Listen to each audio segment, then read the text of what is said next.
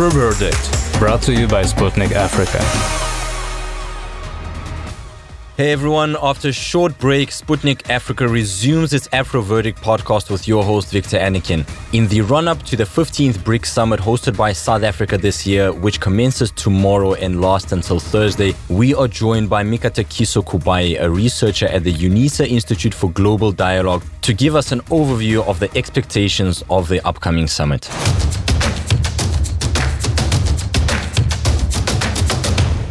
Mr. Kubai, welcome to AfroVerdict.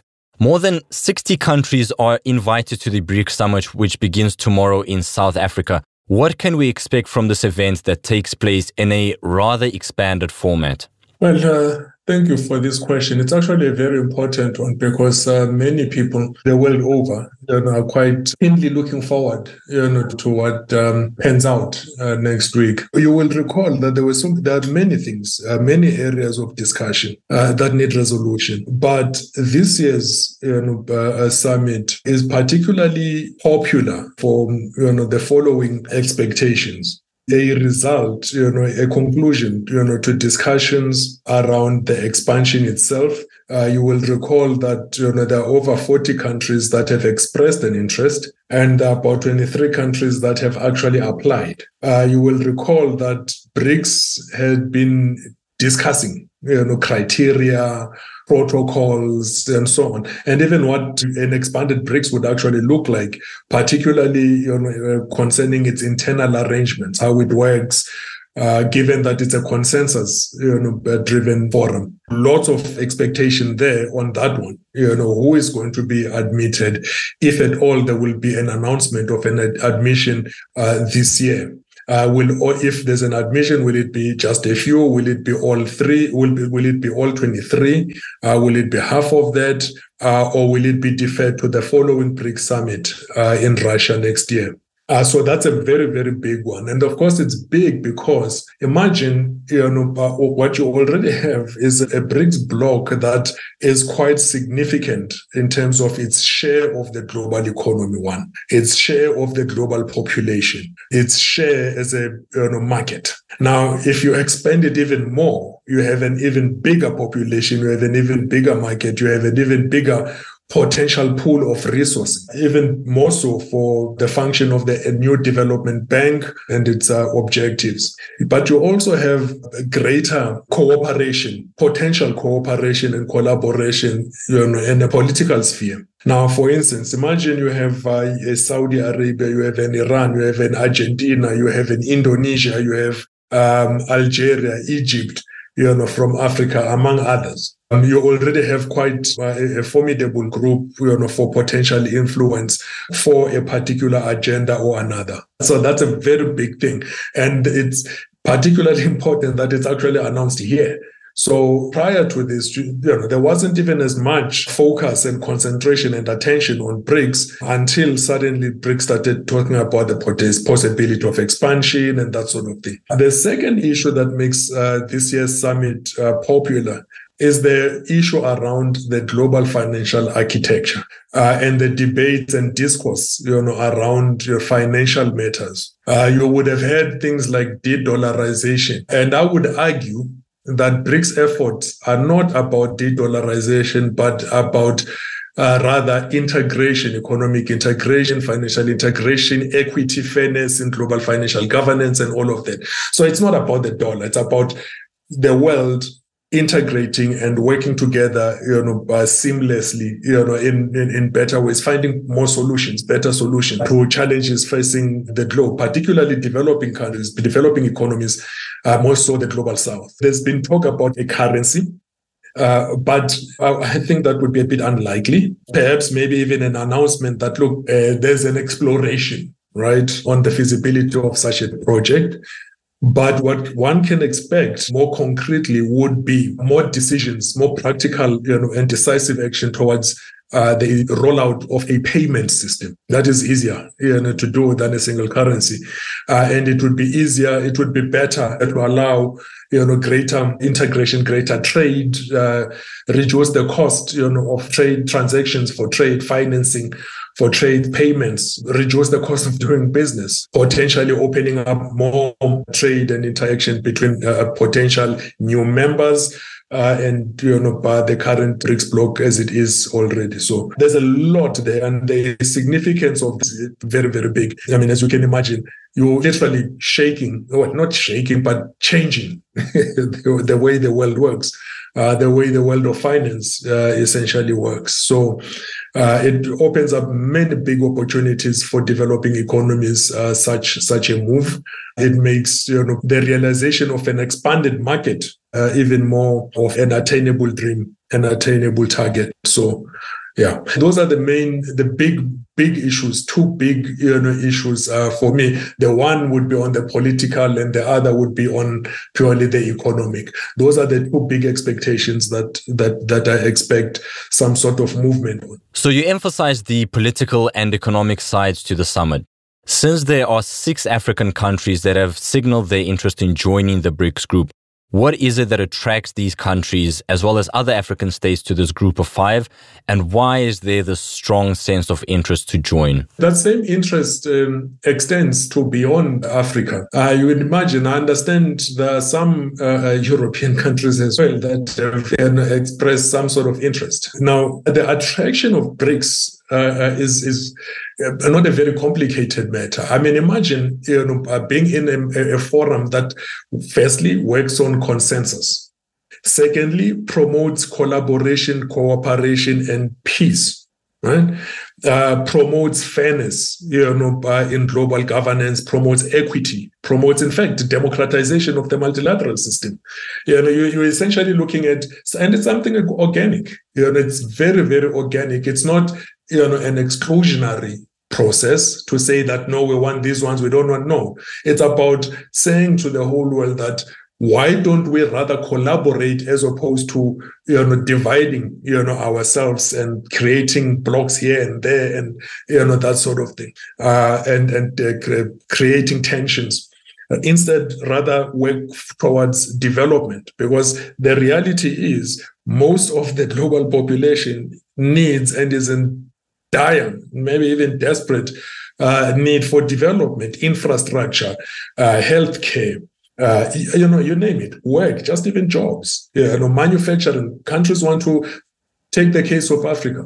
Africa wants to develop regional value chains, strong regional value chains that can buffer against potential global shocks, right, in the supply chain, such as experienced during the COVID-19 pandemic.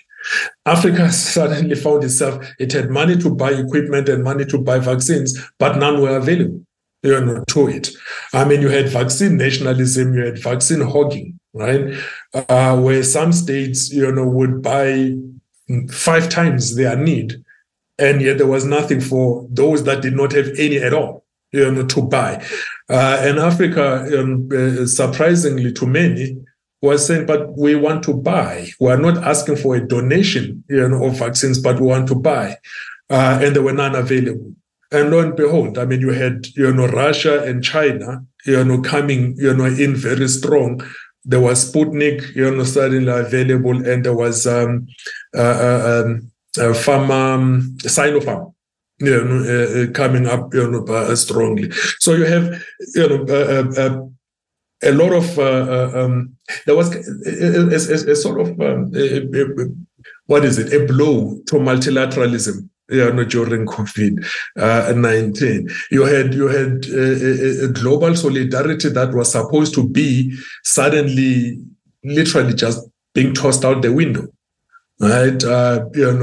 Where some essentially behaved as a, if you like, everyone for himself.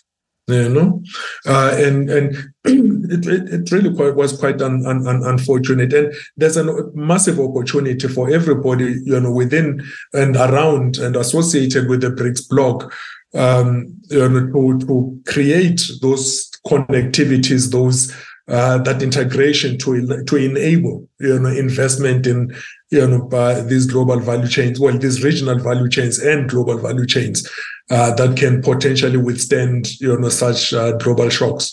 particularly for those countries that would be in a desperate situation should the next pandemic hit. So the attraction is immense. It's really, really big. I mean, considering just a shift alone, from the current system where you have essentially the domination by just one or two or three or a few countries, literally, telling everybody how to do things, what to do, when to do, who to be friends with. The attraction is that great precisely because the bloc says, let's do things differently. Everyone has got their own local material conditions, that dictate, that countries take particular moves, particular decisions. They have different, development needs. They have different financial needs. They have different social needs, and so on and so forth. And impositions, a one size fits all, doesn't quite help because we've got the differences are too many, are too great, and the conditions, of each country differ, quite significantly in many cases. So BRICS, is able to say, BRICS actually does say that no, everybody is welcome. Right, everybody has their own needs, and all of these needs, will be accommodated and will promote discussion. Right, and what countries agree to is what BRICS will therefore move to do, as opposed to I have a very big economy, you have a small economy, so therefore my voice will matter more than yours. BRICS doesn't do that. You'd imagine, I mean, China has a very large economy. I mean, it's a $19 trillion economy, right? And imagine the difference between China and South Africa. And South Africa is what? A size of sort of $380 billion economy compared to a $19 trillion economy. But yet South Africa has just as good a voice within the bloc, as China. So these are some of the attractions, that make BRICS so popular. Sure. Now that you mentioned the possible expansion of the BRICS group, can you discuss the potential benefits and challenges of increased economic integration between the BRICS nations and the countries that have expressed the intention to join? The benefits for those that have expressed an intention are the same as the benefits, for those that have actually applied, to join the BRICS, because those that have expressed an interest would be perhaps maybe adopting a wait and see to see what, how it plays out with those that have actually applied and actually joined, and to see what, benefits accrue. Once they see, what they expect to see, perhaps only then will they, jump in and actually apply. Integration, imagine an expanded BRICS market, an expanded political bloc. So you've got greater influence, greater, voice, greater opportunity to be heard at the political level. You have greater collaboration, and therefore you are able to move an agenda, quicker, better. You are able to influence and debate and discuss things and reach consensus among, many, that constitute, the larger chunk of the global population. So those are the key benefits, and they're not small. I mean, trade, in those spaces, we're talking about very serious volumes. Imagine with a payment system, for instance, that would enable, say, Russia, for example, to be able to export more freely, right? Oil and gas and other, products, agricultural products, energy products, technology products, and so on. Imagine Algeria being able to trade, with, say, India or China or Russia or Iran in their own currency. Right, there are massive potential benefits, but then there are also challenges, potential challenge, right? Because the bigger the number, the more complex, the management of the dynamics, right, within the bloc, right? Particularly given that this is a bloc that works on consensus. How easy will it be to maintain that? when you have so many and members that all of them, have, some different varied interests, right? And different needs, different, geographic realities, social realities, political, realities, and so on. So these are some of the issues. So you'd have both, challenges in terms of the internal workings of the BRICS itself, intra-BRICS cooperation and collaboration, and the internal protocols. But the potential spin-offs, however, economic benefits, would be quite significant, I think.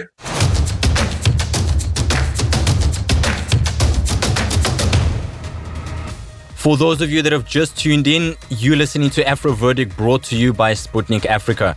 With the BRICS Summit right around the corner, my friend Mikatekiso Kubai has just explained the benefits of joining BRICS by the countries that have expressed such interest, which basically comes down to an increased market and an increased voice in the global arena. Let's hear what Mr. Kubai has to say on the role the BRICS Summit will have on the current balance of power in international relations.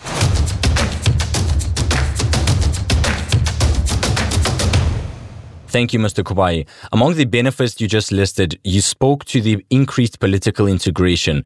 Tell me, what's your take on the impact the 15th BRICS Summit will have on the global balance of power as we see it today? Mr. Adnokin, the geopolitics have been shifting already, even before the start of this year's chairship. They've already been shifting. In fact, there are even some who believe that a new order has already taken foot. A new world order has already taken foot. There are some that believe so. I don't know if it has already taken foot, but there's what we all know and what we can all see is that there's definitely a great shift in the global balance of power. And that shift will only become more expressed, more pronounced, post this year's summit. Right? You have take maybe going back to just the rudimentary level, BRICS at a rudimentary level. You're talking about countries from various regions. You've got now Asia, countries from Asia, Eurasia, Africa, South America. Right, these are different continents coming together to say that look, this is a common agenda that we carry, and this is how we'd like to carry them and promote them and so on. That's already a big deal. Now imagine you have all of this more, now coming, more members joining from the Middle East. You've got Arab states, Gulf states coming in. You've got more Asian states. You've got more African states. You've got more Latin American states, and so on coming in and saying Eurasian states. The number suddenly becomes bigger. So you have a suddenly bigger political bloc. You have a suddenly bigger economic bloc. You have a bigger, so bigger everything. If you like. I mean, imagine if, for say, an expanded BRICS decides, now let us talk about security cooperation among all of us, for instance. That would be a huge issue. And for that matter, a cooperation that would include both Saudi Arabia and Iran, for instance, that only so very recently were at loggerheads with each other. Now you have even Syria applying to join BRICS. You have Cuba applying to join BRICS. Right? So the potential for the realization, or the expression of this great shift, is very much palpable. It's very much there. It's very tangible. And I think it will be seen and felt, a bit more after this summit. And closing with the economic relevance of the summit that you've spoken about, what is the significance of the BRICS New Development Bank and its role in financing infrastructure projects on the African continent? What do you think about that? The BRICS Development Bank is very important for a number of reasons. When you look at the bank, you have to first look at where the BRICS bloc itself started. In 2009, the BRICS bloc set out to intervene for a fairer, more equitable global financial architecture, a governance system, a better, fairer, more equitable global governance system, of the global economy. 15 years, since then, you have, a new development bank that has already started funding projects, that has now suddenly started issuing bonds, in member local currencies, right? You have, an actual physical expression, of the original intentions of BRICS. The second element is that you have a BRICS bank now that with additional members. It has new members. It has Egypt, Uruguay, the UAE, there's Bangladesh, and there are more that would potentially be joining the bank as well. There's a lot of potential for additional resources to be pulled, into the bank by the bank for financing on the continent. Now, the interesting thing about what key difference between the NDB and many others. One, the turnaround time is between the application for financing and the actual outcomes, of the approval process, outcomes of the approval process for financing, about 3 months or so. So, I mean, an application can go in this month, and finance can be disbursed 3 months later. Whereas others, can take maybe 6 months to a year, others maybe even 2 years. So, and the conditionalities are also, a lot better, a lot simpler, a lot easier, on the applicants, for finance. So the NDB is a phenomenal instrument of the BRICS bloc, towards the realization of its reform and development agenda. Huge. But we also have to remember that the NDB is young. The NDB is a young bank. I mean, it only started operating in 2016. It's a very young bank, and it's only growing, and it will grow, and it, in time, it will be able to do the sort of things that even the largest banks, multilateral banks in the world are able to do. The BRICS Bank would be able to do that as well. So the potential, for some sort of, impact, by the bank is huge. Even better for Africa as well. But it's not only Africa. Even South America, imagine the footprint of the NDB would potentially expand to include most corners of the world as well. Latin America, Asia, and perhaps even potentially the Middle East as well. So it will be in a matter of speaking, a more expansive bank, than it currently is right now. I understand, but tell me, to what extent could you describe the new development bank as an alternative to the Western financial institutions? Well, I would say that the NDB is still young, it's still growing, and it's working. It's working very hard, towards being that significant alternative. For the time being, the NDB, for instance, can't compete with the IMF or the World Bank or even the Asian Infrastructure Development Bank. Remember, it's still young. I mean, it's still generating the finance. It's still generating the capital. It's still generating the lending portfolio and so on. It's growing. So it hasn't reached, exactly where it wants to be yet to fully realize the potential of its mandate, as established all the way back then in 2009, before it was even established. So it's still as an alternative, it's on its way to becoming a fully realizable, or a fully realized alternative. It's on its way there. So it's in transition to becoming that. But is it there yet? I would argue that it is not yet there. It is on its way there. And how long do you estimate it will take for the NDB to become a proper rival to the Western financial institutions? Well, it could be a while.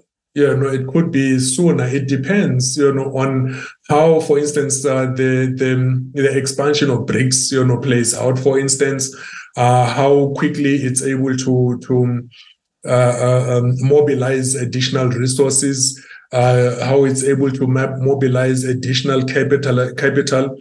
From possibly new members joining the bank.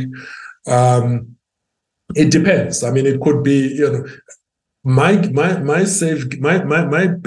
would be that in 5 years, the NDB would be a much, more formidable institution than it currently is now.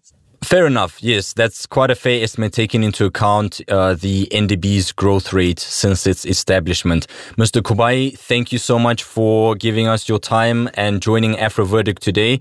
I'm sure our listeners will have definitely learned something new.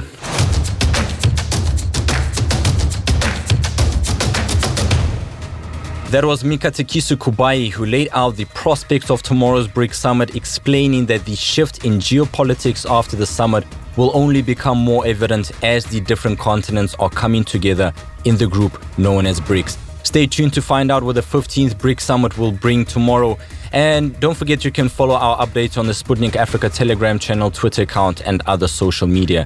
Also, keep in mind that you can listen to our AfroVerdict podcast on multiple platforms such as Apple Podcasts, Google Podcasts, Podcast Addict, Pocket Casts, AfriPods, Castbox, and Deezer. Dear listeners, I hope you enjoyed today's podcast episode and you're looking forward to updates from tomorrow's events. Without further ado, I bid you farewell and I'll see you next time.